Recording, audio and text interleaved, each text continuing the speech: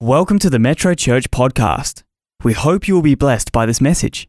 For more information about Metrochurch, visit our website at metrochurch.org.au. Hey everyone, Geoff Woodward here from Metrochurch again. Thank you for joining us for this second in this series really on Grow, and I'm going to introduce again the panel to you in a little while. Well, they're not really a panel.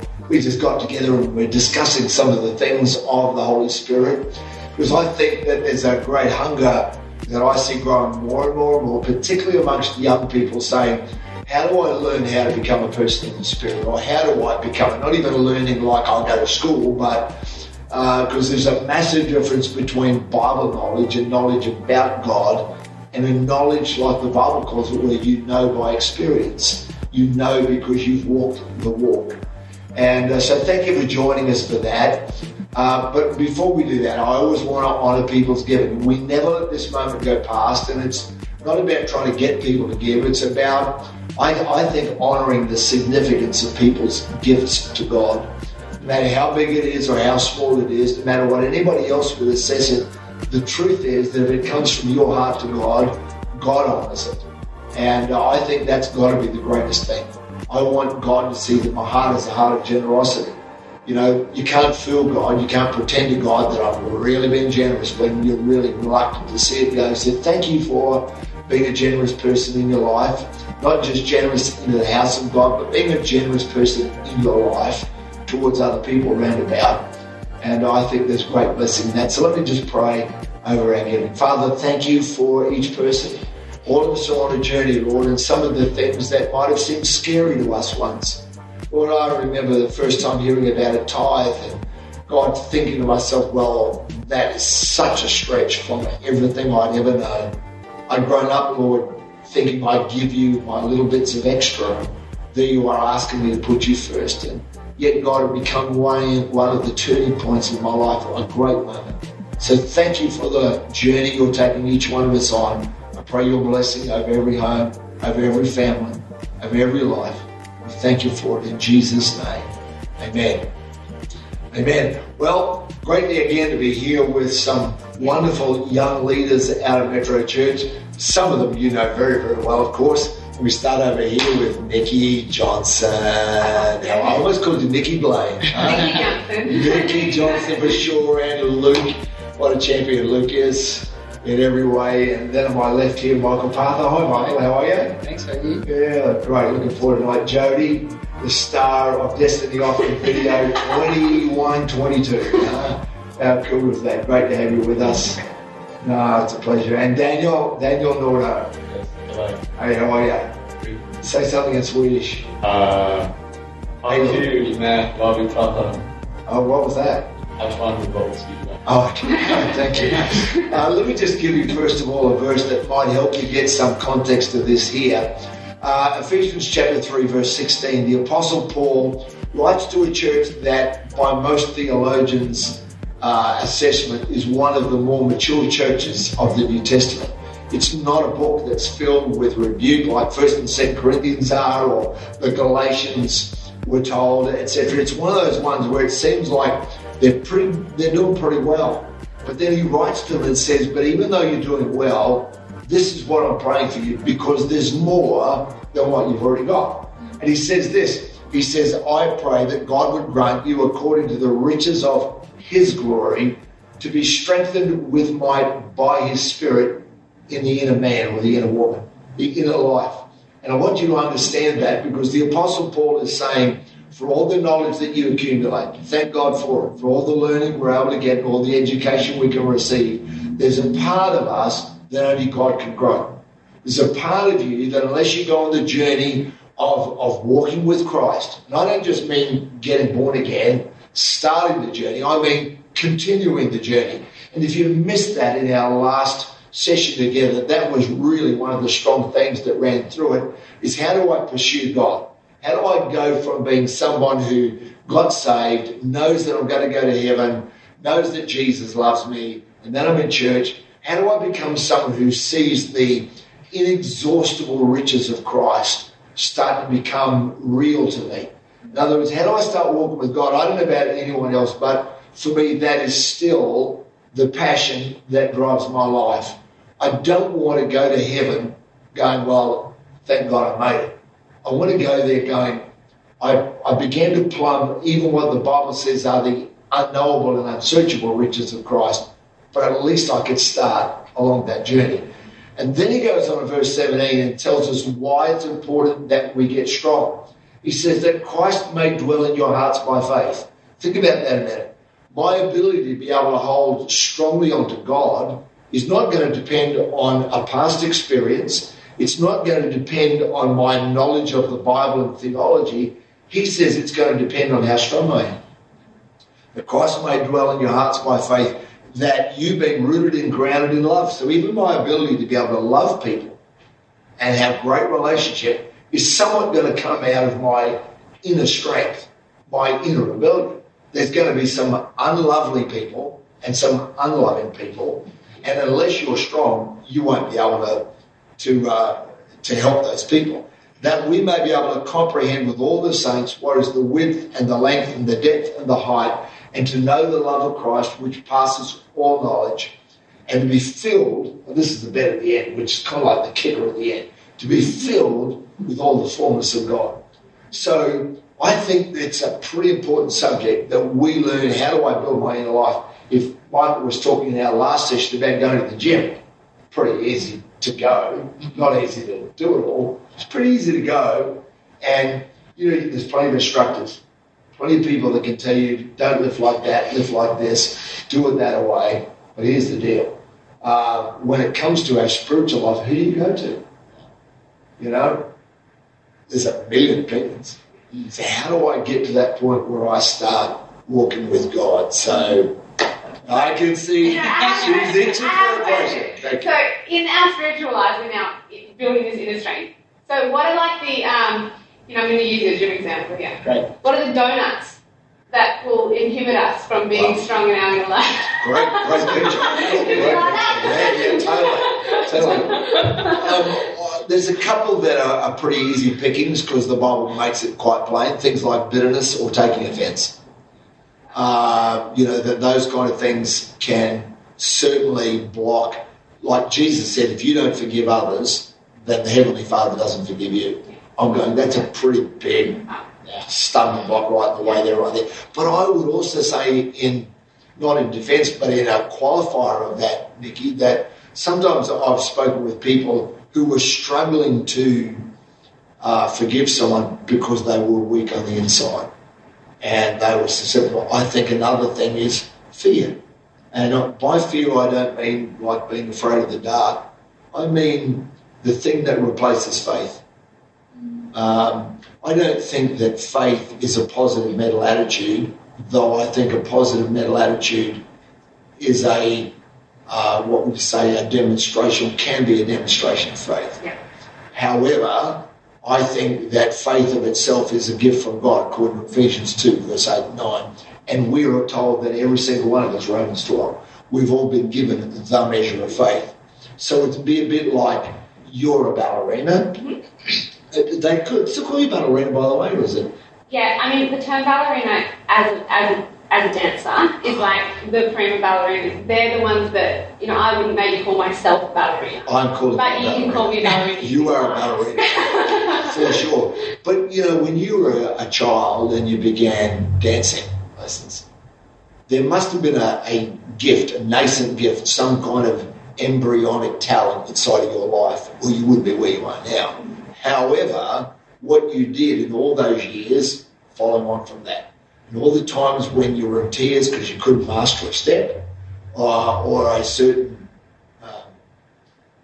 thing. I'm trying to think. One of those things. But you persisted in that.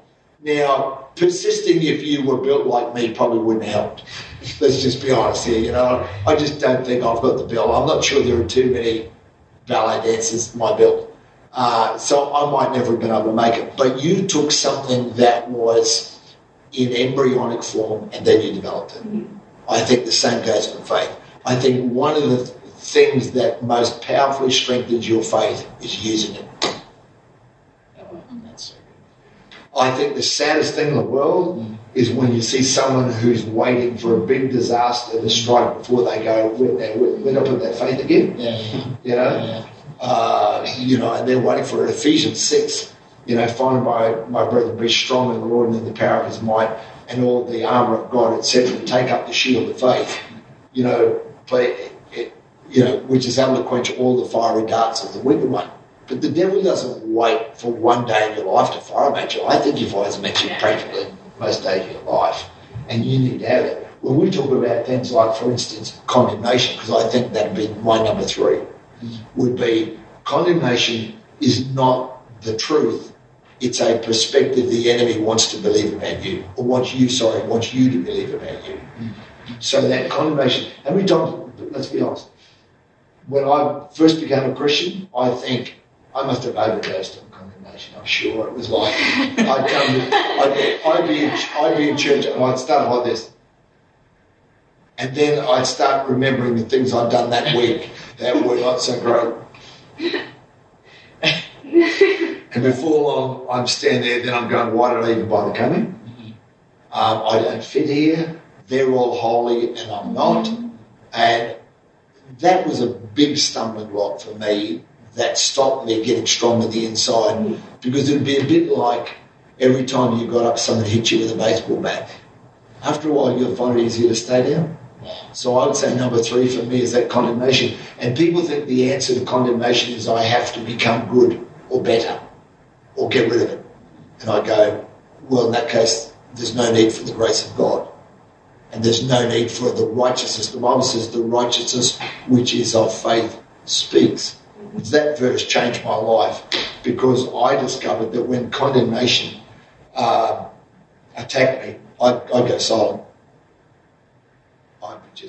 That's it. I wouldn't pray because I feel so unworthy. And then I go, well, the Bible says the righteousness speaks, of faith. So I'm going to pray anyway, even though I feel terrible. And then... Is that just about like willpower though then? Like, because you're talking about condemnation and stuff, and that's something we face. I understand that whole thing coming to worship. I remember what I did 5 minutes ago, or should have forgave my brother before I came. All that sort of stuff. You love your game. Yeah. But how do we go from being in that position or in that mindset, I guess, and then kind of going, well, how do we walk into the truth of what God said? Because it can't just be willpower, right? It can't just be like, force myself to be in a different mindset. So I guess my question is, what can we do, or how do we practically, in that sense, go from condemnation into, I guess, what God's called us with? I think it's a great question, genuinely, because I think there's a fine line between willpower, and yet the Bible is full of the things that we are told are our responsibility to do. Think of the number of times where Jesus said to people, according to your faith be it unto you, or where there was opportunity for them not to go. I think about Mark 5, where the woman who had the issue of blood pressed through and touched the hem of his garment. His garment. For she said, if I may touch but his clothes, I shall be made whole. Yeah. So she declared that even though nobody had ever done it before. But the Holy Spirit, I believe, put the seed of that thought into her mind. That's all you've got to do, because she wasn't allowed to have someone touch her by the Mosaic law. She was unclean, and anything she touched was unclean. So the Holy Spirit puts that in her mind. She does that, and she spoke out what she believed. 2 Corinthians chapter 4 and verse 13 says, we having the same spirit of faith, we believe and therefore we speak. And so it's a bit like the chicken and the egg thing, Michael. Which comes first? A positive mental attitude, faith.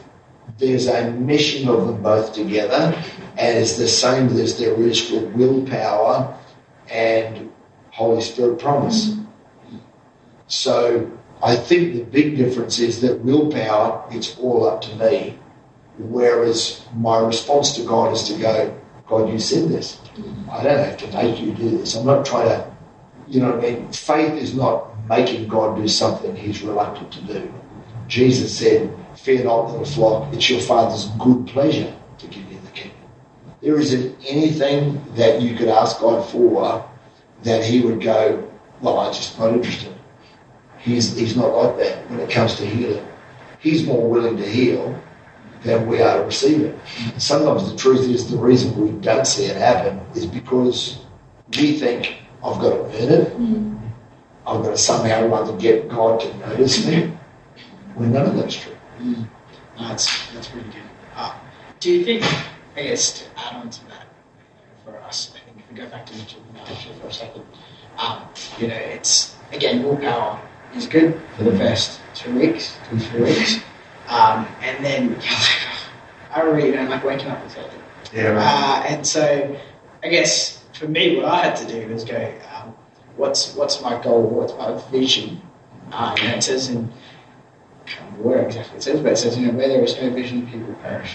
And I think is that the same for, like, I guess, faith in that sense? If we lack vision, then is that, for us, condemnation then becomes a little bit more real because we don't have any perspective or vision or purpose in our life. I certainly think Proverbs 29:18, the verse you're referring to, definitely says that vision, and yet God doesn't ask you to make one up. I love what Nikki said earlier, maybe in the last session or this one, I'm not sure, that God found me. And the truth is that for all of us, we, from our perspective, we're running after God. But he was running after us long before we were. While we were yet sinners, Romans says, while we were yet sinners, Christ died for us. So I think for me, one of the turning point moments when I was in my early 20s was realising that I couldn't make God do anything. But instead of leading me to resignation or just going, well, it's all sovereign, which I hear some Christians talk about as though, you can't really know because God will do whatever God wants to do. And sometimes people talk like, well, God, his will be done. I go, no, because his will, we pray. Jesus said, pray, thy will be done on earth as it is in heaven, because it's not been done on earth. So there's a lot of things that God doesn't will that are happening right now. Think of marriage breakdowns and domestic violences and abuse, and none of that's the will of God. Wars on the planet, none of that's the will of God. But it's happening because we are in a spiritual contest in the earth. And there will come a day where that will be ended. The last enemy that shall be destroyed will be death. The scripture says. So I know that there is that conflict, and you and I are a part of that. So it's not all God, but neither is it all me. There's a little bit of, to and fro. Like a partnership. Sure. Yeah. Well, exactly a partnership. Well, that's why it says in 1 Corinthians that, we are co-workers together with him. Which again, I don't know about the rest of you here, I didn't grow up in a church where they taught you that you are, we was like, when I was a kid, we were taught to pray, gentle Jesus, make it mild, look upon this little child, pity my simplicity. And I always felt a bit like God's up there going, useless, but he's completely useless, but I love him anyway. Who am I, some object of God's pity? When it's actually not what the word meant anyway. And it took me a long while to begin to take what this book says, because you said it in one of the other sessions, really, it comes out of here. I don't think you can be a person of the Spirit if you don't become a person of the book. Because otherwise, all of your walk with God will be experiential only. You'll never get guidance out of that. It says, this is what, like if you ask me, do I believe in healing? I go, yeah. You go, why? I say, because it says so. Because Matthew 8 says he himself carried our infirmities in his body and the treatments. 1 Peter 2 says, you have returned unto the shepherd and bishop of your soul, by whose stripes you are healed. And Matthew 16 says, these signs shall follow them that believe. I lay hands on the sick and they shall recover. I believe it because it says it. And not because I've seen it, even though I have. Yeah, that's really good. So you're saying that it's not just about seeing the works of God, but you're saying I believe it because it's true, because it's written in the Bible. Sure. So it's not just about a feeling, it's not just about emotions in that sense, but it's about, I guess, a faith that says, and this is what God says. But it's also a matter of growing. I remember when one of my, I think it was my youngest daughter, you know, I bought a bag of potty mix or something, probably weighed about 20 kilos. And I don't know why I said, I'll bet you $20, you can't carry that. Well, she went and she was a child, you know, it wasn't dangerous. And she picked it up. You know, she struggled with it. But if you went to her now and said, pick it up, she'd easily do it. So I think that's one of the reasons why Romans 1 verse 17 says we go from faith to faith. There are some things that for me right now, they're beyond what my head could believe it, like as in, here's the difference between God can do anything, which we all believe. Yeah. But that's not the kind of faith that changes your life or anyone else's. Otherwise, I just sit back and go, God can do anything.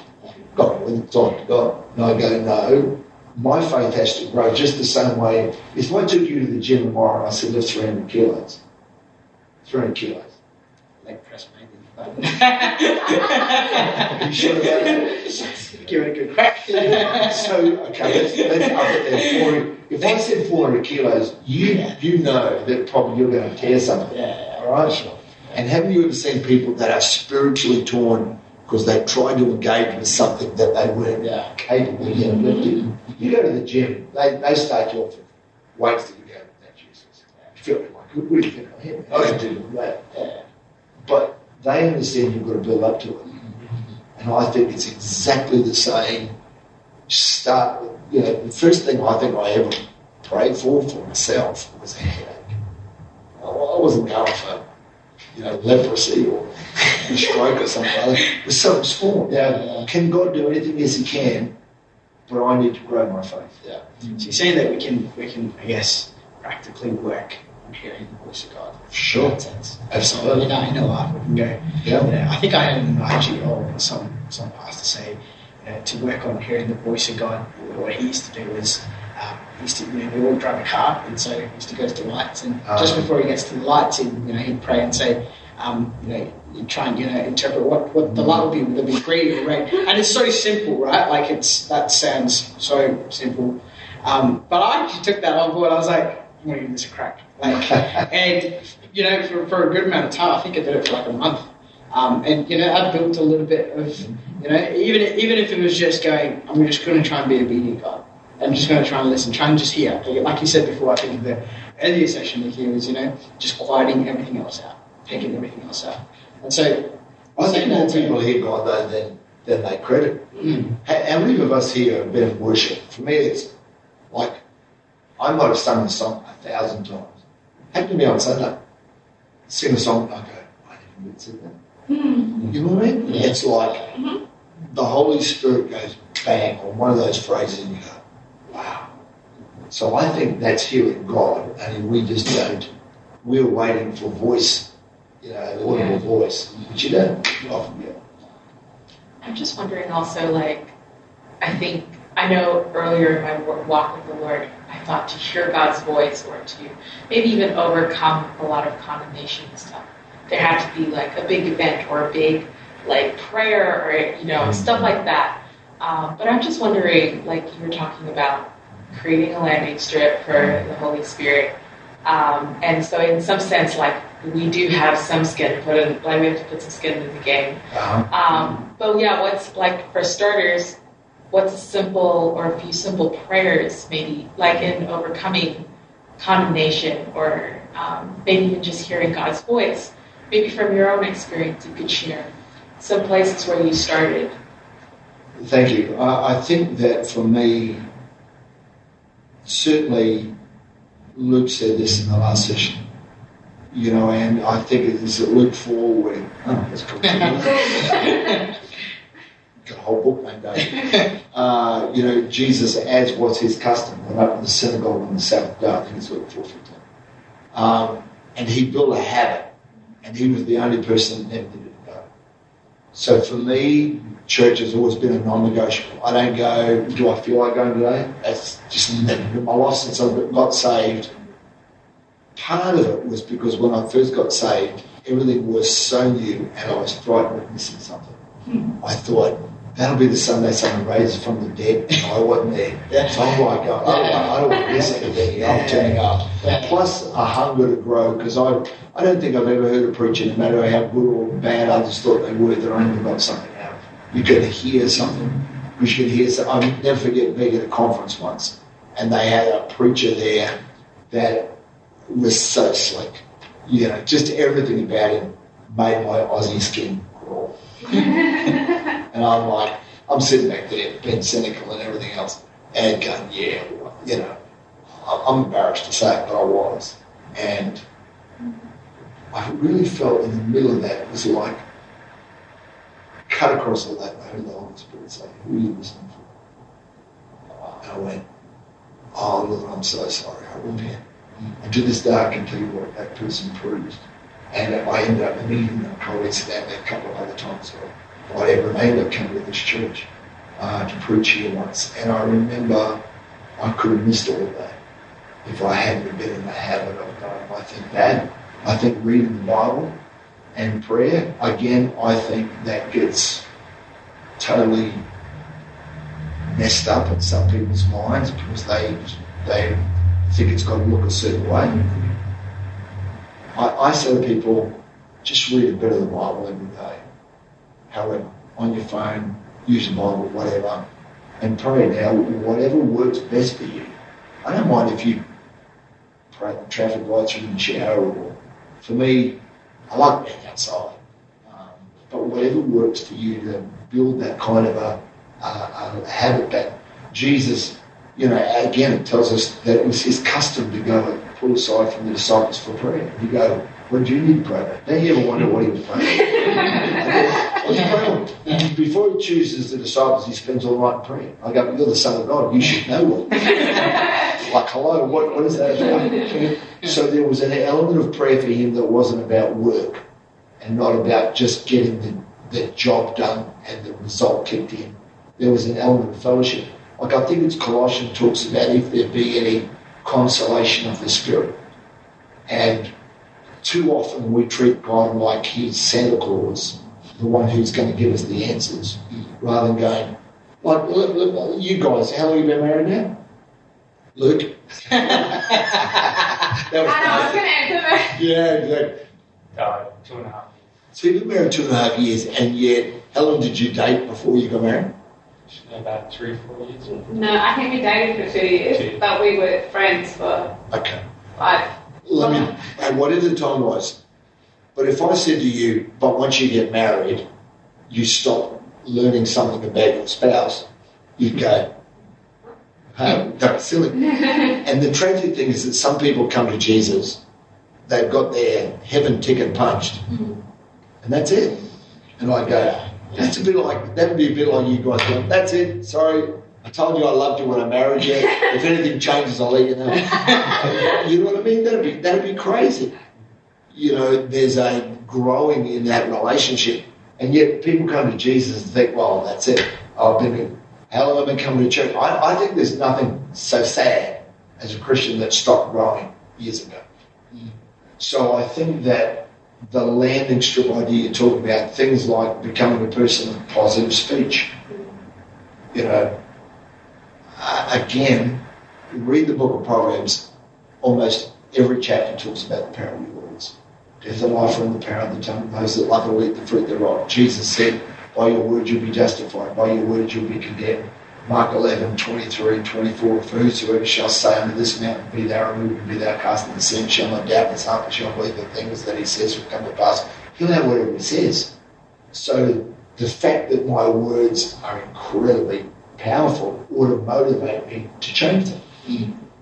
Now, am I thinking that if I start saying God is going to give me a Bentley, that won't make God do anything? But God doesn't ask me to do it. There's a lot of things God doesn't ask me to do because it changes God. It's because it changes me. You know? God doesn't ask you to worship because he needs it.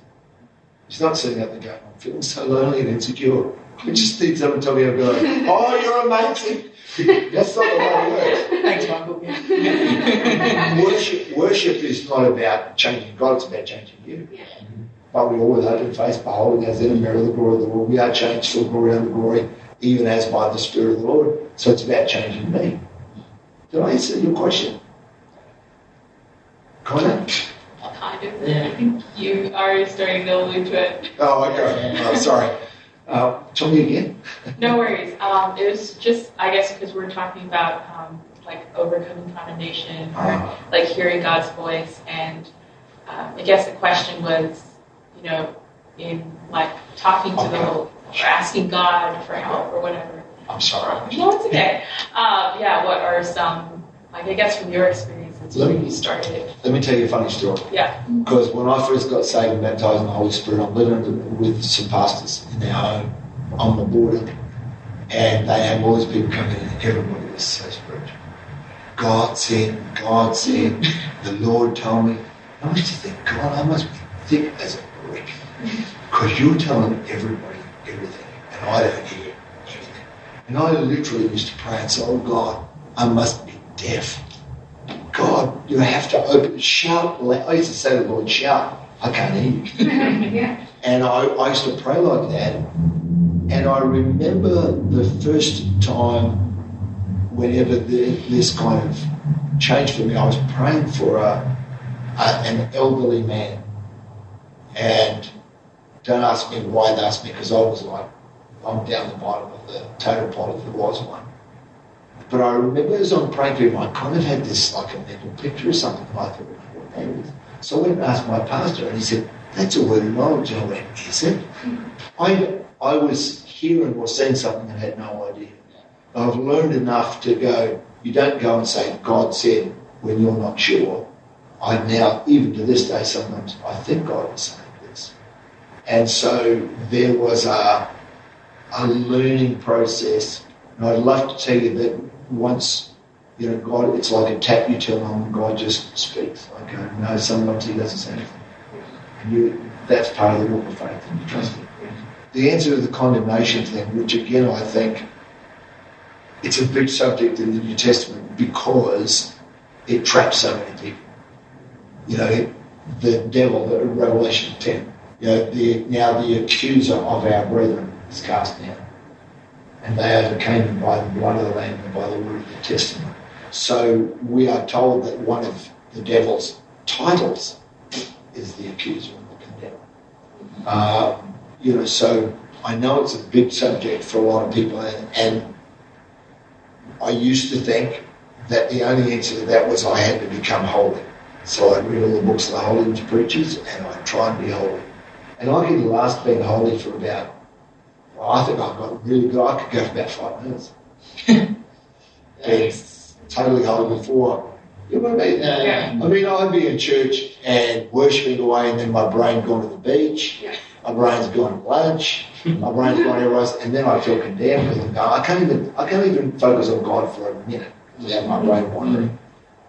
And then I begin to realise that the answer to condemnation is not perfection, because if it is, none of us will ever win that. The answer to condemnation is that I am declared righteous. 1 Corinthians 1 verse 30 says, now he has made unto us sanctification and righteousness. So he made me that without me asking for it, without me doing anything to earn it. Ephesians 2, 8, you know, by grace are you saved through faith, and that not of yourselves, it is the gift of God. So in that sense, God gives it to me, and then he says, but I want you to hold on to it. Does that make sense? I just have a question there. When you talk about condemnation, like when you were just talking about, you know, you think about something, or you'll be in prayer or in worship, and you find your mind wandering. So obviously, this condemnation thing is something that's happening all the time. Right? It's not just in moments. So would you say that these spiritual battles, if you like, is that thing for every single day, or is that for moments? I think that 1 Thessalonians 5:23 says, I pray God your whole spirit and soul and body be preserved blameless unto the coming of our Lord Jesus Christ. So I know that I'm 3 parts. And if God made me 3 parts, it's out of purpose that he wants those three parts, they're his design. So God made me have a body because he wants me to enjoy the physical world. So I enjoy eating and I enjoy exercise and I enjoy all the things that go with that. I enjoy traveling, I enjoy seeing things. He gave me 5 senses so that I can enjoy it. Now, the problem is people make everything the body. But then he says, I've also given you a soul, your mind, your will, and your emotions. So God gave me a mind so that I could think. They're not against the spirit. They're just another part of me. The problem is that we end up with a world where we have majored on the soul, people's personalities, or in their emotions. We're living in the most touchy-feely time that's ever been on the planet. You know, watch any interview anywhere, and how did you feel? And you go like, as if that's the most preeminent thing in someone's life. But God says he made me a spirit. John 4:24, God is a spirit. Those that worship him must worship him in spirit and truth. So if he made me a spirit, it's so that I can enjoy the spiritual realm. He made me have a body so I can enjoy the physical realm. He gave me a soul so that I can enjoy the soulish realm. But he gave me a spirit so that that can also be a place for me to understand and to enjoy, if that makes sense. So I don't think it's Matthew 4:11 says, and the devil leaves Jesus and waited for a more opportune time. So I think there are some times when you will feel a pressure come against your life, and then it will withdraw for a while, and you will find a level of freedom. I always say, because 2 Corinthians says, you know, for we wrestle not against flesh and blood, but against principalities and powers, etc. And I go, well, you will wrestle with you. No, or not. Now, you can go overboard and go in every day waiting for an attack. I go, that's not a great way to live. Jesus didn't live like that. The thing on that, like, how do you, as a Christian, walk in the spirit? And also, like, I've been in situations where non-Christians have been freaked out by someone's behaviour or what someone said through maybe what they say was the spirit. I guess that's my question. How do you respond? And like, I've heard so many people not freaked out by it, but it's like you understand. I think it's to be really honest with you, I think sometimes it's just either ignorance or immaturity. You know, it'd be a bit like, have you ever seen someone who was trying so hard to be liked, they actually end up turning you off? You know what I mean? Or they're trying to impress you so hard, and you just go, great, thanks. And I think sometimes people genuinely are wanting to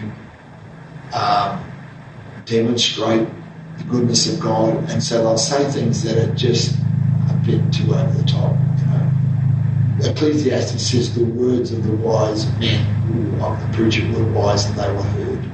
Sometimes you could say the right thing, but it's the wrong time, and you're saying it in a way that people won't hear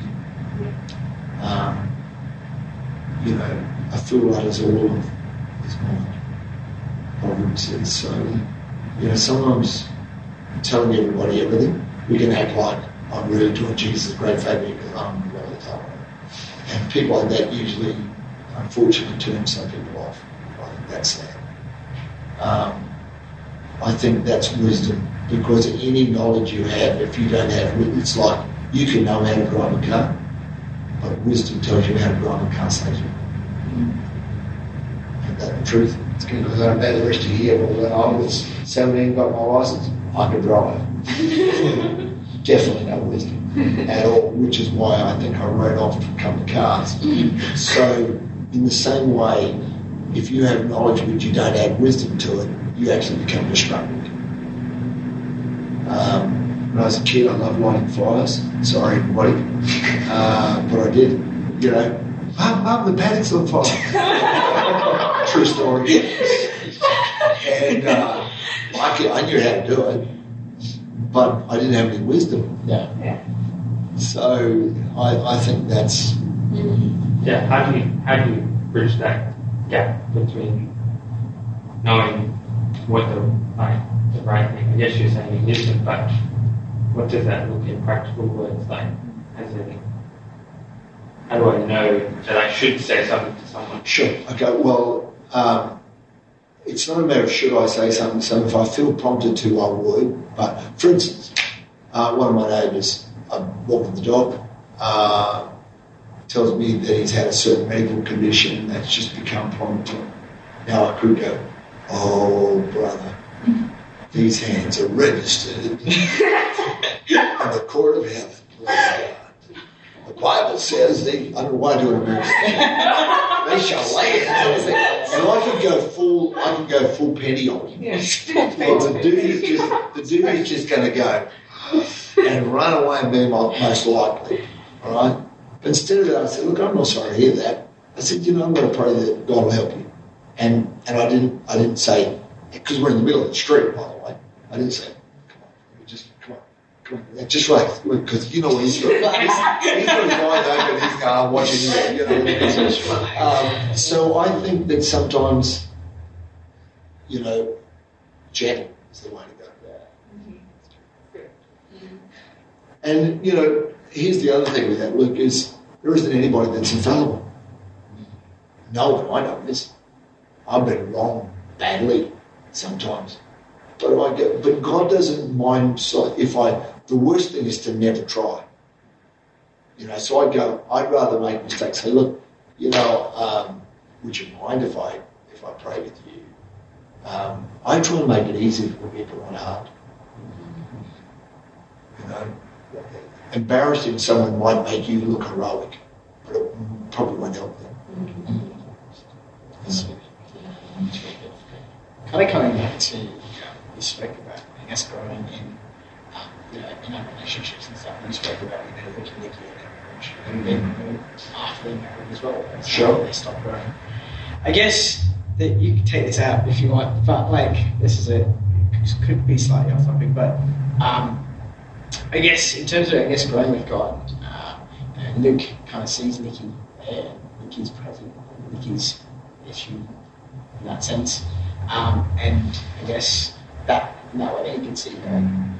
I guess for a new Christian or someone, even myself or anyone, how do we go from I don't particularly see God right now. I don't see him present like I see Pastor Geoff or Nikki or Luke. So how do we, navigate that? Where we don't particularly see that person, whereas in friendships or in marriage relationships, you see that person right next to you. How do we navigate, trying to get closer to God, build that in my life and that relationship with him, with that physically? I think there's a lot of things you can't see that you believe. You will go home tonight and you will press a piece of plastic on the wall and a light will come on. But if I ask you to explain how that happens, you probably couldn't tell me. But you just know that it does and you believe it. And you never go in there going, oh, gee, I hope tonight it works. It worked last night, but I don't know tonight. You go in there every single time going, if I press that piece of plastic, that light will go on. You'll turn the television on and you don't go, oh, gee, I've got to ring up the TV station. Tell them I'm about to turn it on. Start sending out they're in the room already. And I would say to you in exactly the same way, the Holy Spirit is always with us. He said, I'll never leave you, I'll never forsake you. So that's why I don't need music playing or anything else. I went and prayed with a lady in hospital today.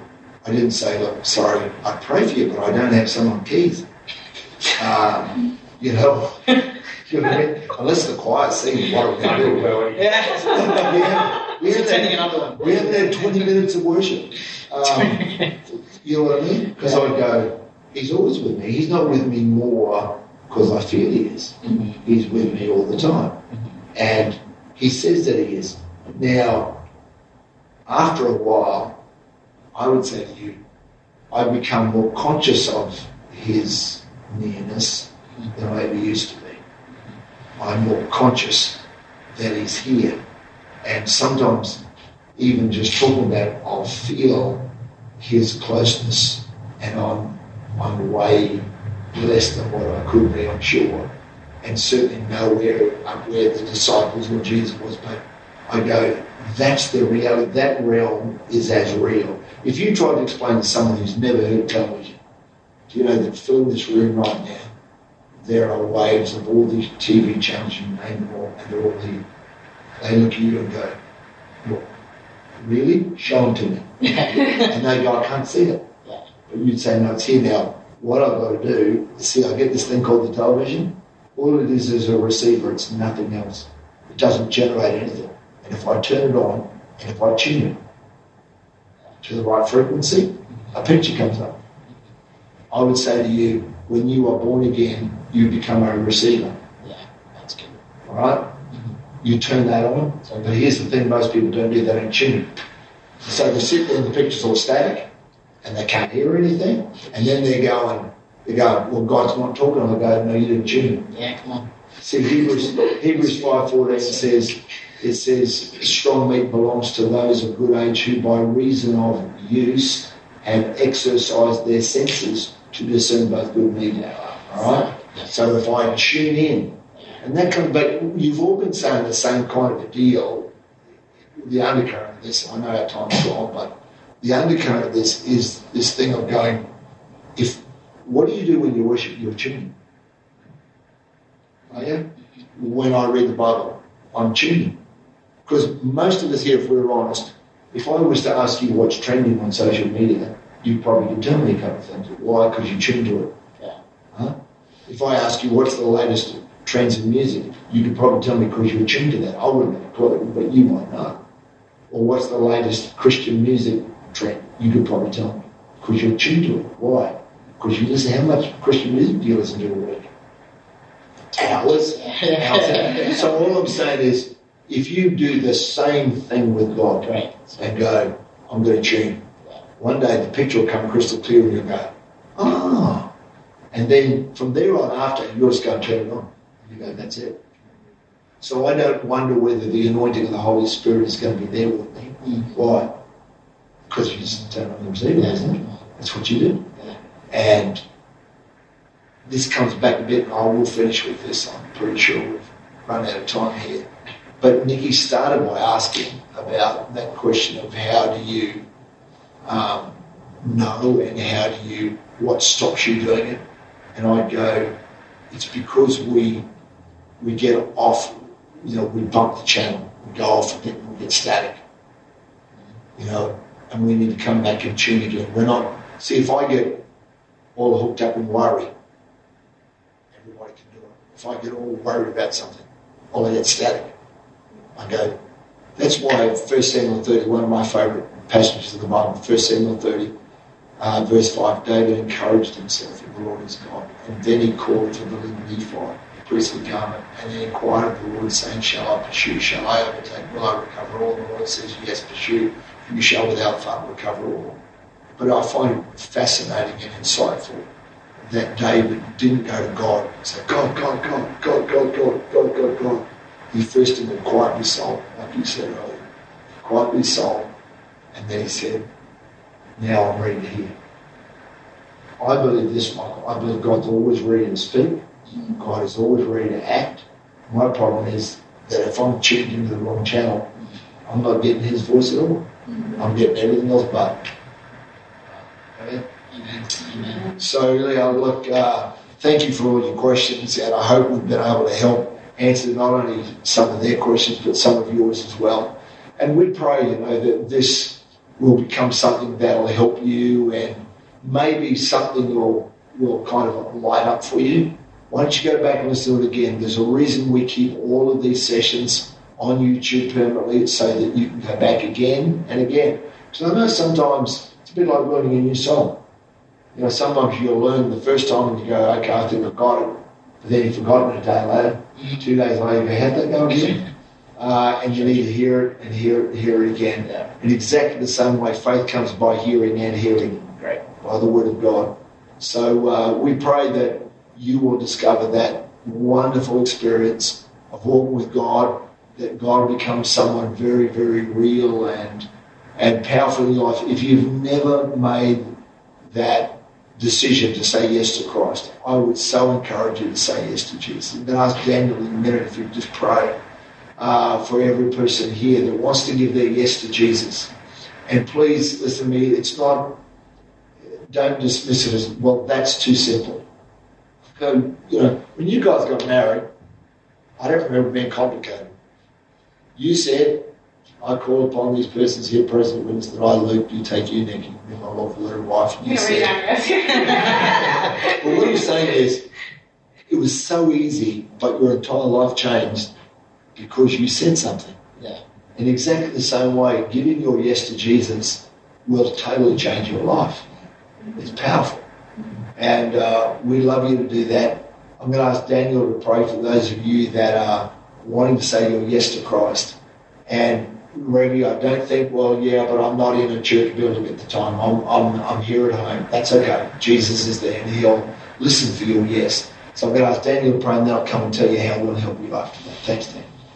I thank you, Lord, that these people have their hearts closed, but then you're knocking on their door and they open up the door and welcome you inside. And this is a life-changing moment here where they're saying their yes just with a simple message, just with a simple yes to you, God, and it's filling them with the Holy Spirit, God. And I thank you that their journey begins here as a rebirth and as a strengthening for them, and the strengthening that we've all here on this panel have gone through and still walk in.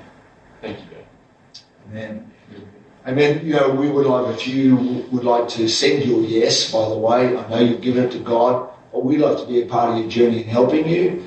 And what we'd love to do every day is to send you a Bible verse and a prayer, different every day, that'll help encourage you in your walking with God. And so if you would like to send that yes, if you're in Australia and you'd like to get it via text, it'll come to you, it just fits one screen of the smartphone, then it's 0488 826 392. If you're outside of Australia or you'd rather get it via email, then you go to yes.metrochurch.org.au. Of course, if you're with us on the metrochurch.online platform, the yes button's there for you and you can just simply click on that and give us your details, and we would love to be a part of helping you and growing in your walk with Christ. I pray that these growth sessions are inspiring you, that they're helping you. They bless me. I've been blessed out of this tonight and being able to share with these people. We pray that God bless you. Don't forget, you're always welcome actually at the building here as well, at the corner of Beaufort and Aberdeen Streets right here in Perth. But however we get to be together, God bless you. We'll see you sometimes.